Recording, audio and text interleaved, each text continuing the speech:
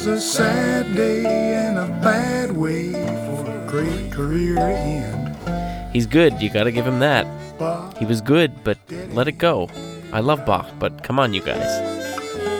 So says Dan Reeder, the Nuremberg-based, Louisiana-born and Southern California-bred painter, instrument builder, and musician, explaining the source frustration of his gently reactionary song, Bach is Dead and Gone, which appears on his 2006 release, Sweetheart.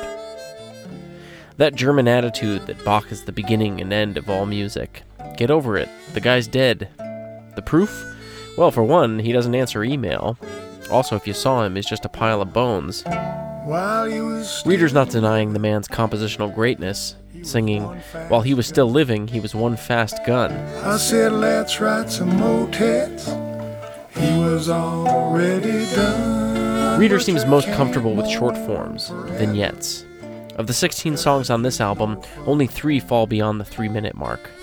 The lead-off track, Waiting for My Cappuccino, an incredibly funny peek into the mind of a soft-spoken man who is pissed off that his drink order has been flat forgotten, is only half a minute long.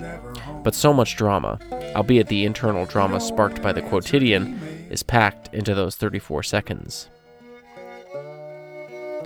Reeder claims not to be a poet, and that may very well be true, but throughout Sweetheart, there are lines that are such beautifully eloquent and powerfully resonant readings of the everyday that I just want to pluck them out and bottle them. Perhaps he's a poet and he doesn't even know he is one.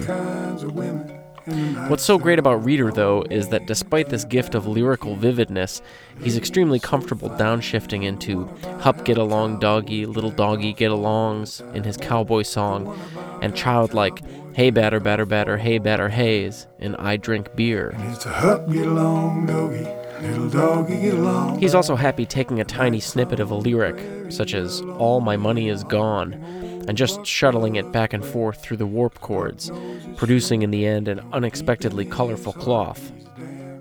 The variations appear at the seams, when he inserts a 2, 3, 4, or Tell It to the Landlord, or Dance to the Music. Is it campfire sing-along music?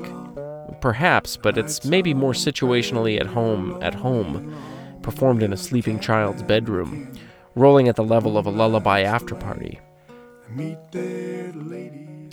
Reeder was aware that he could sing, but there was a problem. He's got a very quiet voice. He loves vocal harmonies, but if he sings with others, he can't be heard. And then came the Pentium processor, he explains, and that made it possible for me to sing barbershop harmony with myself and country gospel harmony with myself. Problem solved.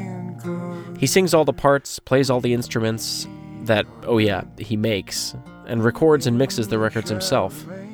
Why does he prefer to work alone? For one, musicians are hard to deal with. They come with thick air, as Reeder puts it, translating from the German equivalent. Bands are terrible.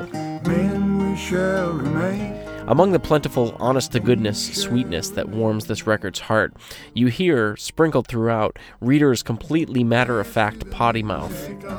Note the classic parental advisory, explicit lyrics warning invading the cover art, which incidentally features a full-headed Bierstein linoleum cut created by his then 9-year-old daughter. While he does name-check certain parts of the female anatomy written on a men's room wall, a certain type of heaven that may not be ample enough to go around, and a certain onanistic activity cowboys may or may not partake in, all of which, while I personally take no issue with, I am, to paraphrase Frank Zappa, circumlocuting at this present time in order to get this text on the radio. Reeder's tender delivery of these so-called explicit words betray no wink or expletive-deleted eating grin. If explicitness be the soul of songwriting, right on, I say. The album ends with a cover of Procol Harum's 1967 debut single, A Whiter Shade of Pale, seemingly tailor-made for Reeder.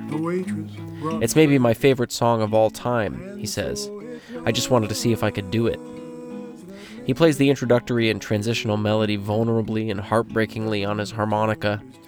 It's not a flawless take, but all the better. He defended inexactitude when talking about the second tune on the album, an instrumental called Just a Tune, saying, playing it better would have made it worse. Okay, but how are we, the listener, to reconcile the fact that the harmonic progression of A Whiter Shade of Pale is lifted directly from the grave of that old dead and gone pile of bones, J.S. Bach? Okay, you win, Reader admits. See, I'm a jackass.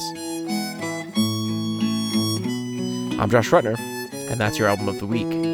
She said there is no reason.